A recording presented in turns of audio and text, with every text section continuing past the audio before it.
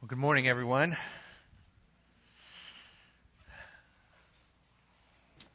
As I think about our passage this morning, I told the staff as we prayed together this morning, I understand why you don't often see people teaching through 2 Peter. This is hard, both to prepare and to receive. These are some strong words, but I have been overwhelmed as I've looked at our passage this morning in particular. And what I hope you see as we walk through it together is just the amazing patience and grace and mercy that God has extended to us as we anticipate a day when He will be the final judge. And we'll look at that together this morning. Before we do, I want us to just think about the power that comes when people rally around a common cause. I call it the power of we. And the power of we is always stronger than the power of me. In other words, who we are together as a group is always stronger than any one person in that group. It's a truth that we all understand, but yet we still struggle to achieve it. It reminds me of the movie a few years ago that you might have seen called Remember the Titans.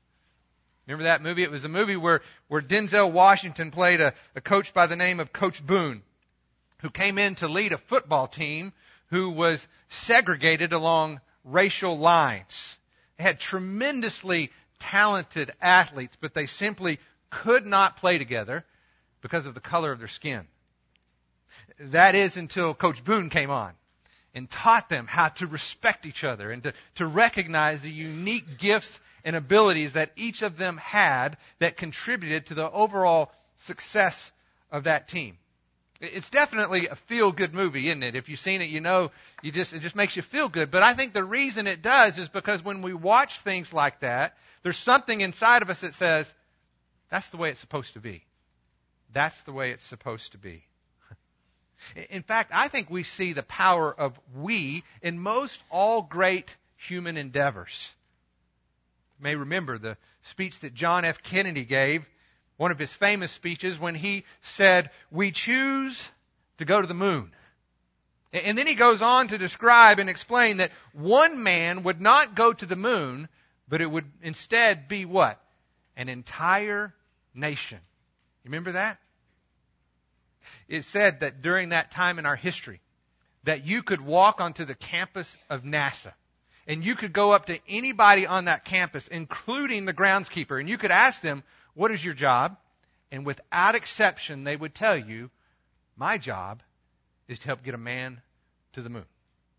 And we did. It was the power of we. That powerful connection when a group comes together and rallies around a common cause. And in fact, that is the very foundation of the country in which we live. Men and women gathered around a common cause. One nation, under God, indivisible, with liberty and justice for all. But just as there is a power in a unity of purpose, there is also a certain defeat whenever division exists. It's true in sports. It's true in society. It's true in the church. Even Jesus said, "A house divided will not stand."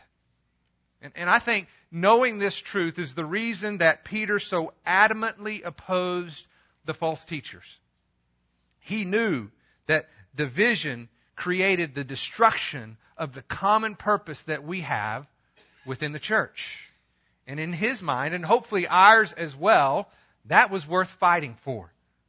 And so he sets out to expose their lies. Last week we talked about that unholy trinity of the false teachers and their character: immorality, greed, and deceit. And yet, despite this corrupt character, we learned that many will follow their compromising lifestyle. It looks like they're living this high life in this wave of popularity. And then Peter reminds them, as we looked at last week in verse 3, their judgment from long ago is not idle, and their destruction is not asleep. It may look like there are no consequences to their decisions, but there is. And in our passage this morning, Peter says, let me tell you how I know why. Before we look at that together, let's go to the Lord in prayer. Father, I pray that you will give us a heart that is soft this morning, that is able to hear these merciful words of warning, of an understanding of what has been done in the past, so that we see with an increasing clarity the certainty of what you promise, yet future. I pray, Father, for us as believers in Jesus Christ, that it would compel us to stand firm in what you've told us to stand in your truth, that we would proclaim it unashamedly.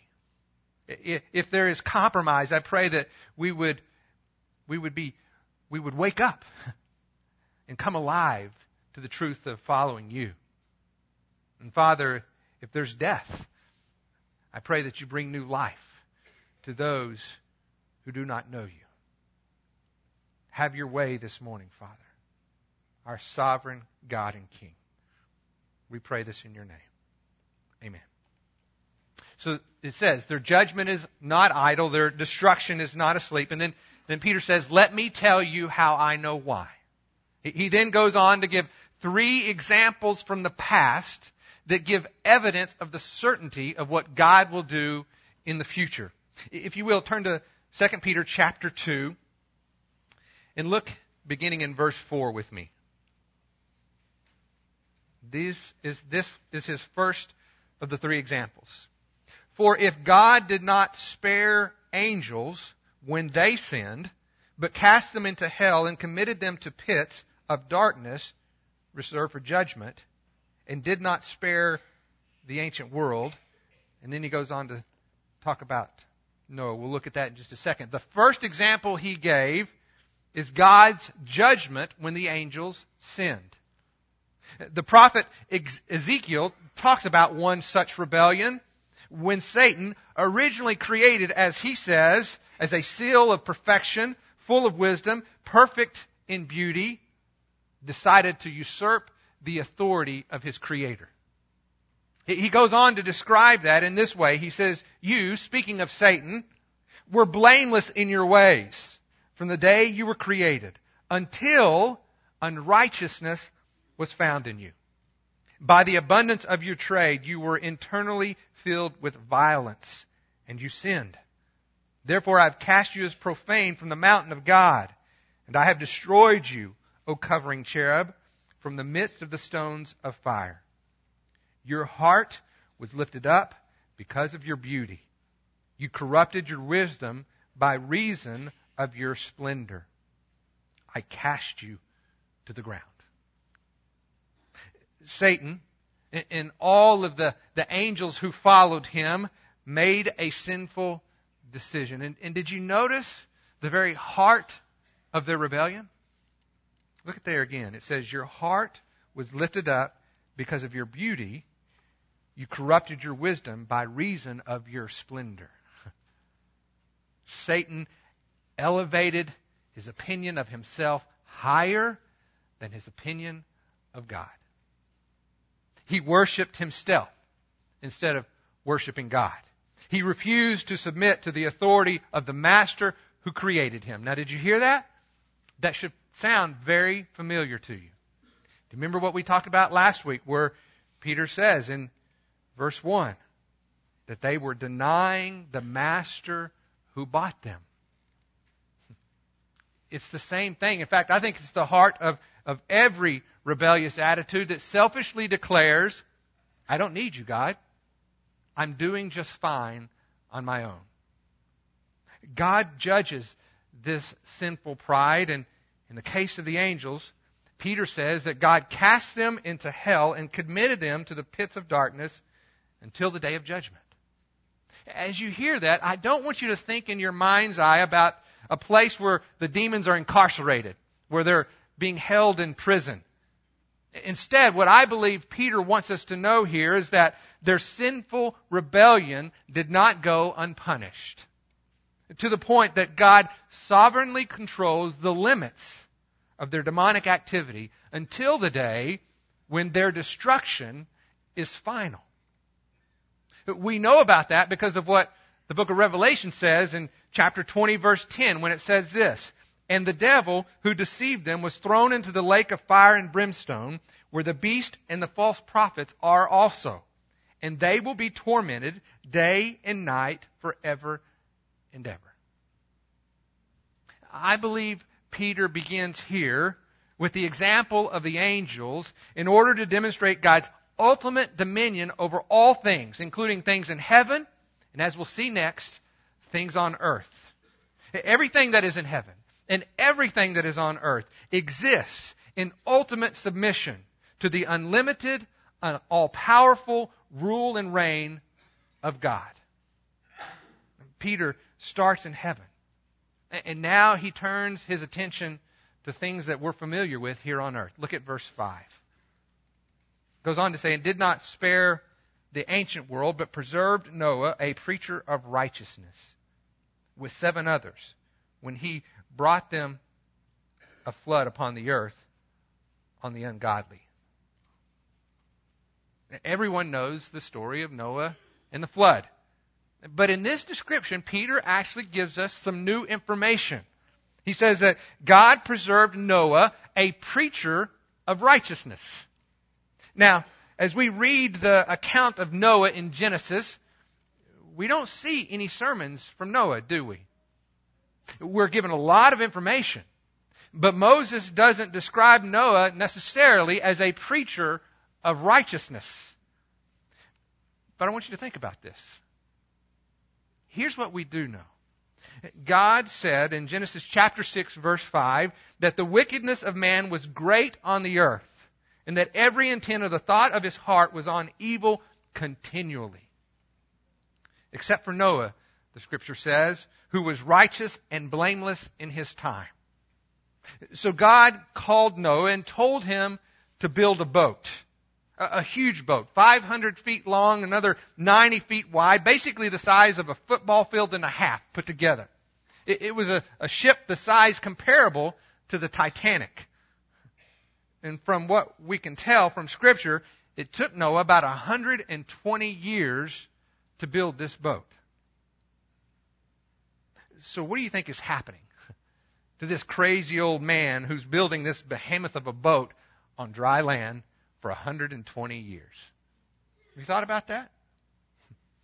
What do you think people are saying to him? "Hey, Noah, you going to put some floodlights on that boat? You going to let the elephants bring their trunks?" There's no telling the nonsense that he heard, but it was much more serious than that.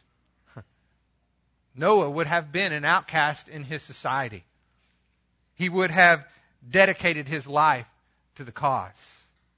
And over, his witness was rejected. It would have been impossible for Noah to talk about the boat and not preach righteousness. How many times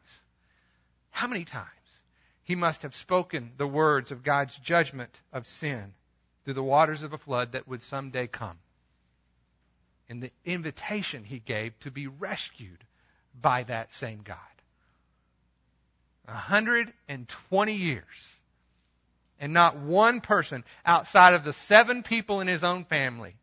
Noah, his wife, his 3 sons, and each of their wives. Not one person heeded the warning of judgment and accepted the rescuing hand of God. Not one. Before we ask, how could God have destroyed the world with the flood? I think we need to ask, how could not one person, after 120 years of preaching righteousness, not turn to that God who was inviting them to be rescued? There was plenty of room on that ark, I promise you. He built it for that purpose. But only 8 people out of hundreds of thousands, maybe even millions of people who populated the earth were willing to surrender their lives to the living God. What Noah witnessed, what Peter goes on to proclaim, and what we know even to this day, is that many will follow their sensuality. Perhaps Peter had in mind the words of Jesus when he spoke to his disciples, and he tells them, "For the gate is wide and the way is broad that leads to destruction, and there are many who will go through it. For the gate is small and the way is narrow that leads to life, and there are few that find it." As the reader of Peter's letter is reminded of Noah's perseverance, perhaps they would have been encouraged to do the same as they watched the crowds of people following the false teachers of their day. Maybe they began to doubt their faith. Maybe they were growing weary and losing heart. And so Peter writes to stir them up so they will stay the course, even if they are in the minority. And I pray that you and I would be stirred up for the same reason, even if we are in the minority. And then he turns to his final example, Sodom and Gomorrah. If you would, look at verse 6. It says, "And if he condemned the cities of Sodom and Gomorrah to the destruction by reducing them to ashes, having made them an example to those who would live ungodly thereafter, and if he rescued righteous Lot, oppressed by the sensual conduct of unprincipled men, for by what he saw and heard, that righteous man, while living among them, felt his righteous soul tormented day after day with their lawless deeds." With Noah, there were 8 people saved out of an entire civilization. In this example with Lot, we see 1 man saved out of an entire city of sin. The single attribute that these 9 people have in common is a righteousness that comes through faith in God. And here again, as we read this account in Peter's letter, we're given some new information that we didn't necessarily have in the Old Testament account. From the Genesis account, we know that at least Lot was righteous because that was the heart of Abraham's prayer for his nephew. God, will you rescue even just one before you judge the city? But that really is the only clue that we have, because Lot in and of himself was not really impressive. We know that he chose to go to the cities of the valley despite their sinful reputation. He went with a great wealth that he had received, inherited from his uncle Abraham. And with that wealth came power and influence. We learned that as we walked through that together not too long ago, because it told us that Lot sat at the city gate as a judge, a person of influence in this community. We learned that he was successful, that he was prominent, but that he was asleep. He had closed his eyes to the sin that surrounded him. To his credit, he did not participate, but his abstinence does not excuse his apathy. His abstinence does not excuse his apathy. Just because he doesn't participate doesn't remove the responsibility that he has to speak the truth to a lost and dying world. Lot definitely wasn't perfect, but he was a righteous man. And because of that fact, Peter says that his soul was tormented day after day by their lawless deeds. We might have seen his life and looked at it from the outside, and it seemed pretty good. But on the inside, what we learn from Peter is he was tormented day after day. His silence in the midst of that sin was haunting him.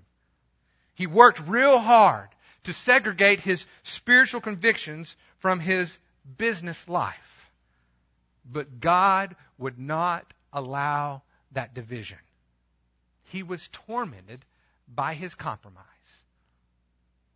I think this is a good place to ask ourselves. Are we tormented or just tolerant? Are we silent in the presence of sin? Have we closed our eyes to the spiritual decay that surrounds us? Because it's there. No denying it. Have we made the mistake that Lot made when he chose to segregate his private convictions from his public life? I believe many of us have learned to cope with the world around us by adopting Lot's philosophy. He held a political office. He was a successful businessman. He had a comfortable home and a healthy family. Apparently, as a righteous man, Lot learned to live peacefully among sinners by preventing his personal convictions from interfering with another individual's right to choose.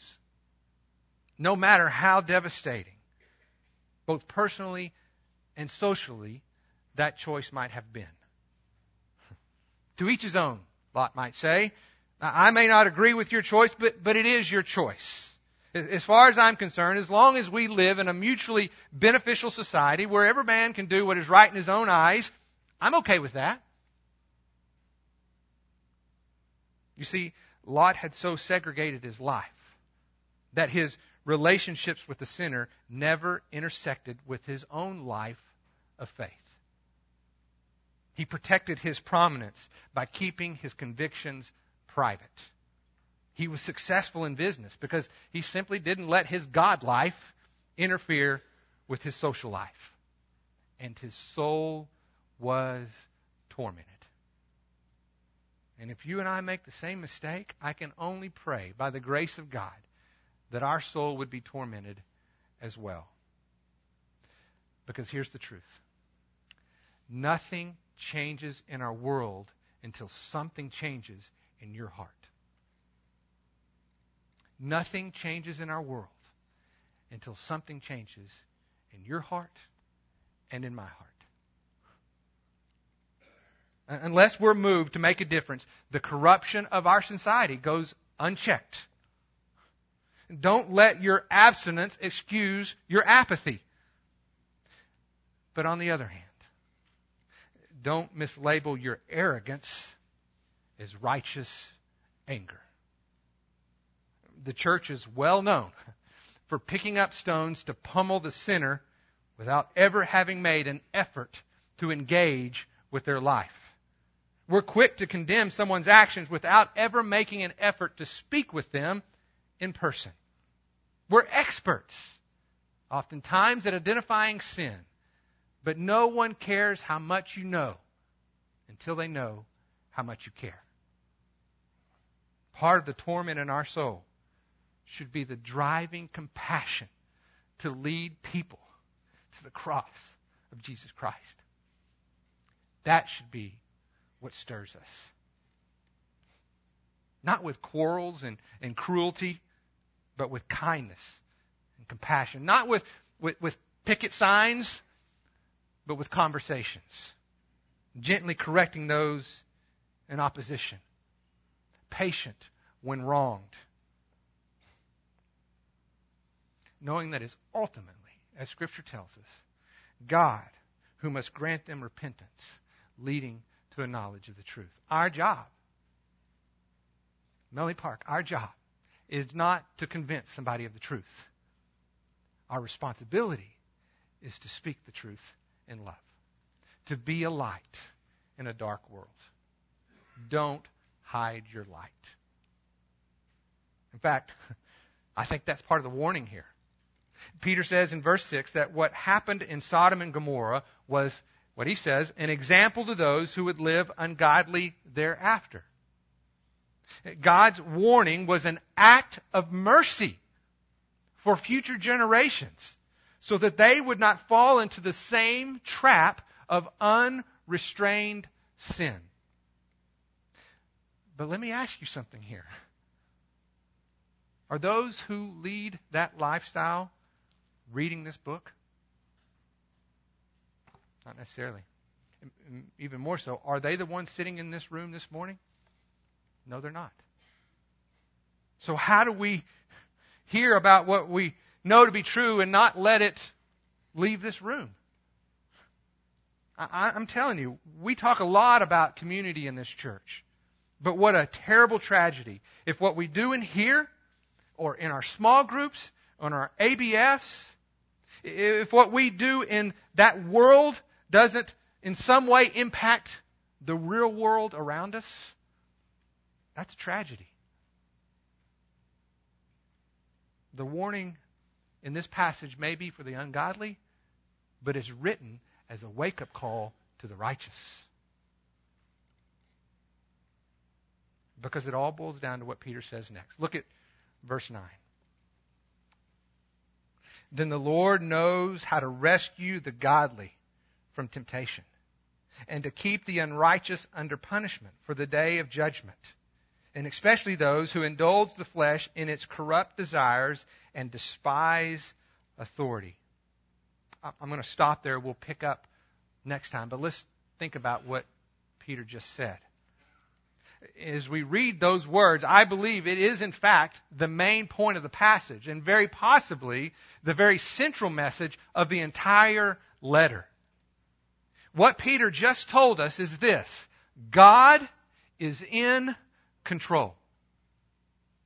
Everything in heaven and everything on earth exists in complete and total submission to the unlimited, all-powerful rule and reign of God.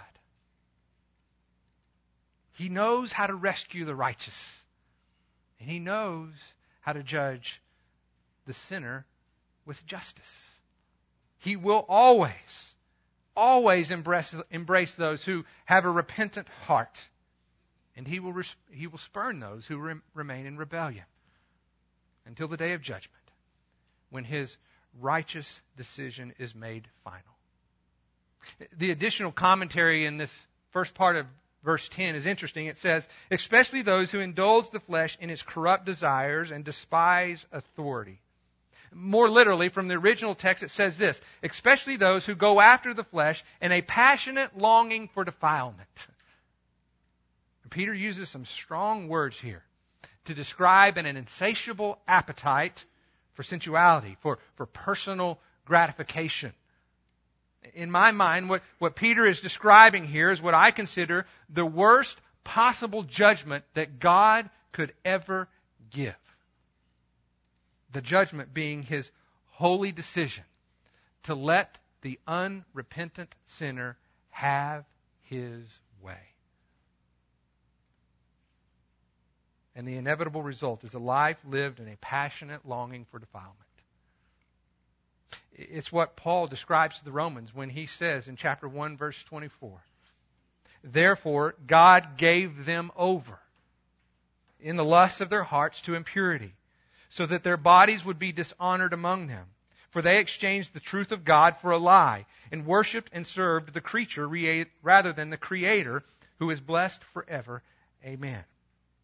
For this reason, God gave them over to degrading passions. For the women exchanged the natural function for that which is unnatural.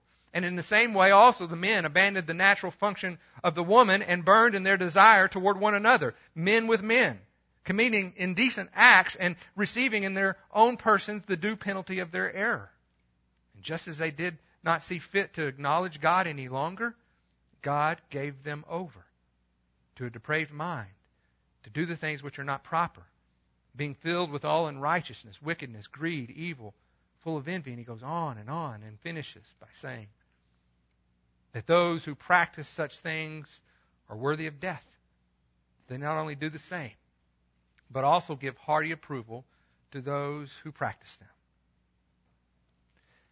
As far as I'm concerned, these are the most frightening words in all of Scripture. God gave them over. But I want you to see that it was not without warning. We've seen God's judgment in the heavenly realm with the angels. We know of the overwhelming destruction of the flood upon the earth. And we have been given an example of the catastrophic destruction that comes when sin is allowed to reign. Warning, warning, warning. The angels lived in the presence of righteousness, but they did not believe. Noah preached righteousness for 120 years, but the people did not believe. Lot let his abstinence excuse his apathy, so God gave them over to their sinful desires because they did not believe. Even the false teachers preach lies because they don't believe. But in fact, were it not for the grace of God, no one would believe. We are saved because we have been rescued. Scripture tells us, but God, being rich in mercy, because of His great love with which He loved us, even while we were dead in our trespasses, He made us alive together with Christ. For by grace you have been saved. Jesus Christ did for you what you cannot do for yourself. You have been rescued. And to this day, that offer of salvation, that hand of rescue that existed with Noah, that existed with the Sodom and Gomorrah, that existed all throughout time, still is on the table. Forgiveness of our sins through faith in Jesus Christ. That is the message of the gospel that we're called to proclaim. God is not slow about bringing judgment. I think the whole point of what we're looking at here is that He is amazingly patient, in long suffering, with warnings and pleas to come to Him. The delay of His return is because of His mercy. And by that same mercy, God reminds us of what He has done in the past to give us the certainty of what is yet to happen in the future. A day of reckoning draws near. And when Christ returns, the judgment will be final. And on that day, the offer of salvation is off the table. God knows how to judge the sinner, but He also knows how to rescue the righteous. And if I'm the reader of Paul's letter, and I believe for most of us in the room this morning, this is the part that I want to pay attention to. I want to let this soak in. Because if I live righteously in a broken world, chances are there are going to be times when I am simply beaten down. It may be like Noah, I'm ridiculed for what I believe to be true.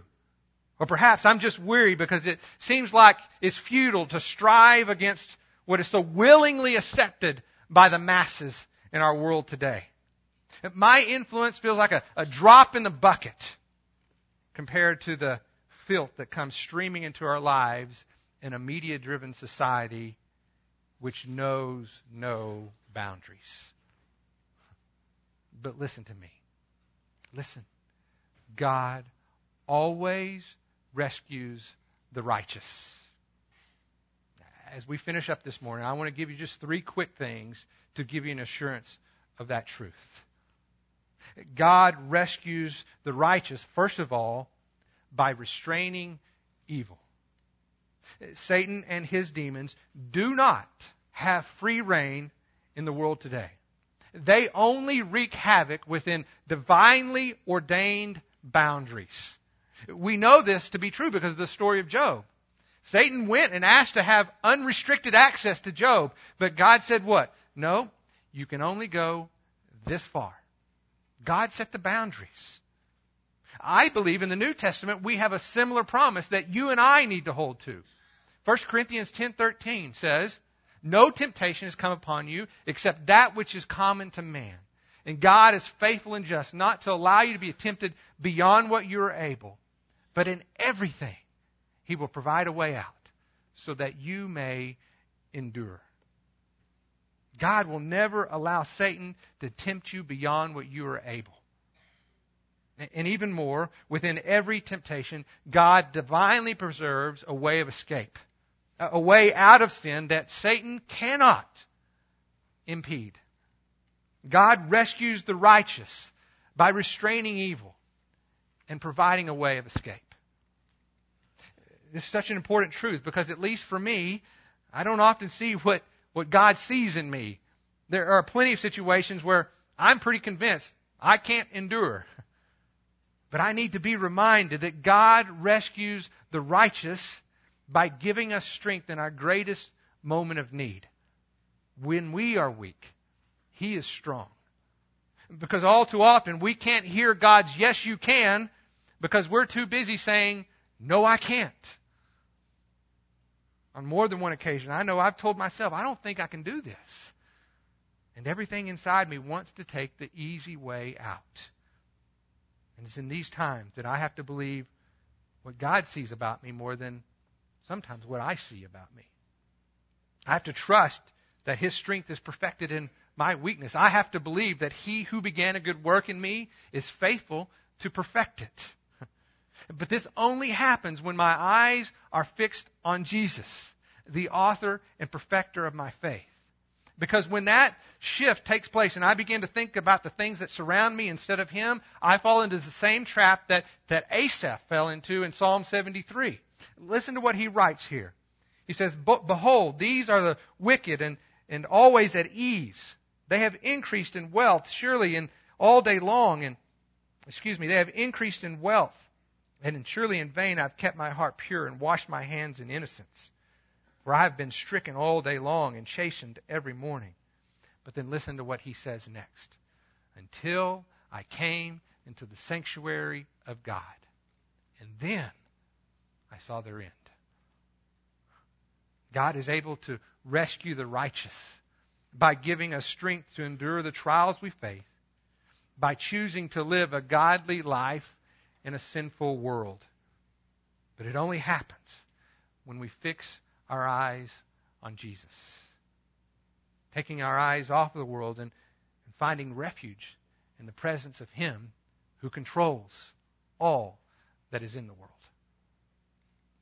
And for this last one, I want you to listen closely. God can rescue the righteous by restoring our brokenness. Maybe you've compromised what you know to be right. Perhaps you've let peer pressure influence your decisions. Maybe it's resulted in an unplanned pregnancy, a divorce, or a marriage that's on the rocks, headed in that direction. Perhaps it's a financial catastrophe. Listen to me closely. God is waiting to rescue you. Like the father in the story of the prodigal son, He is standing at the door, calling you home. And as soon as He sees your repentant return, He runs to you with arms wide open and forgiveness. God is near to the brokenhearted, and He saves those who are crushed in spirit. The merciful gift of conviction is His protection from letting you go your own way. Praise God for that. Listen to that voice and do not turn away.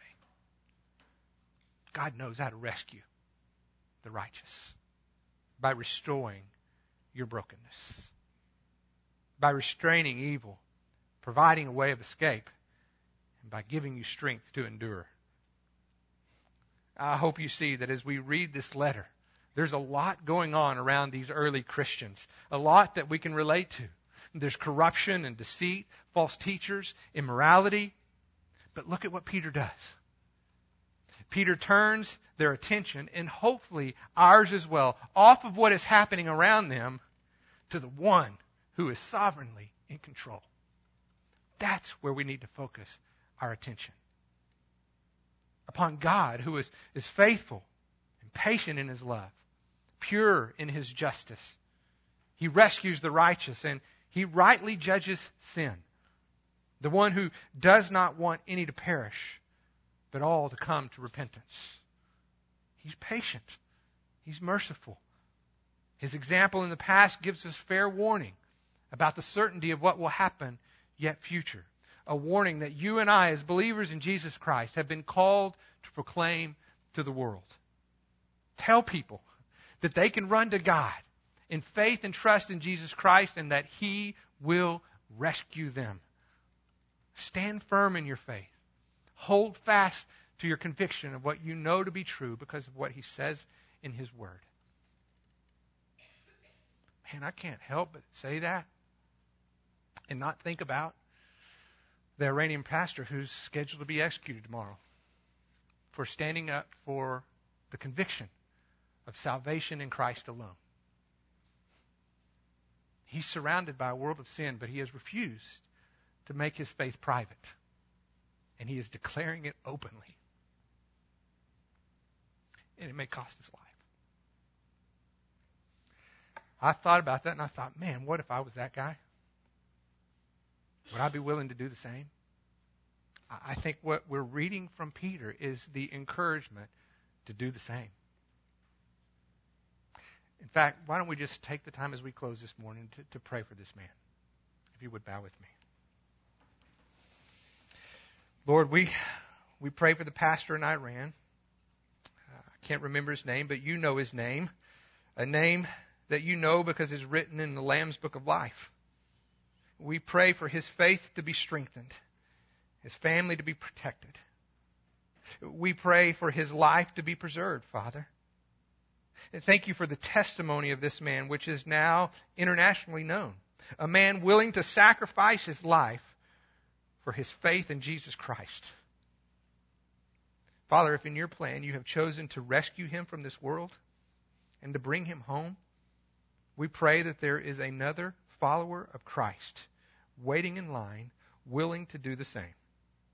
I pray that those in the room today, myself included, that we will look at the example of this man, a man who lives in a society of sin, but a man who is unwilling to make his faith private. I pray that we would be one of those people waiting in line, ready to risk our life for the gospel of Jesus Christ. Protect us, Father, from letting our abstinence excuse our apathy. Prevent our arrogance from fueling our anger.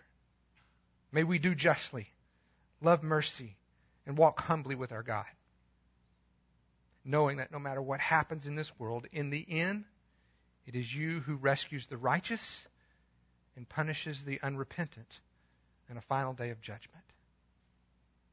Now to him who is able to keep us from stumbling, to make us stand in the presence of your glory, blameless and with great joy, to the only God, our Savior, through Jesus Christ our Lord, be glory, majesty, dominion, and authority before all time, now and forever. And all God's people said, Amen.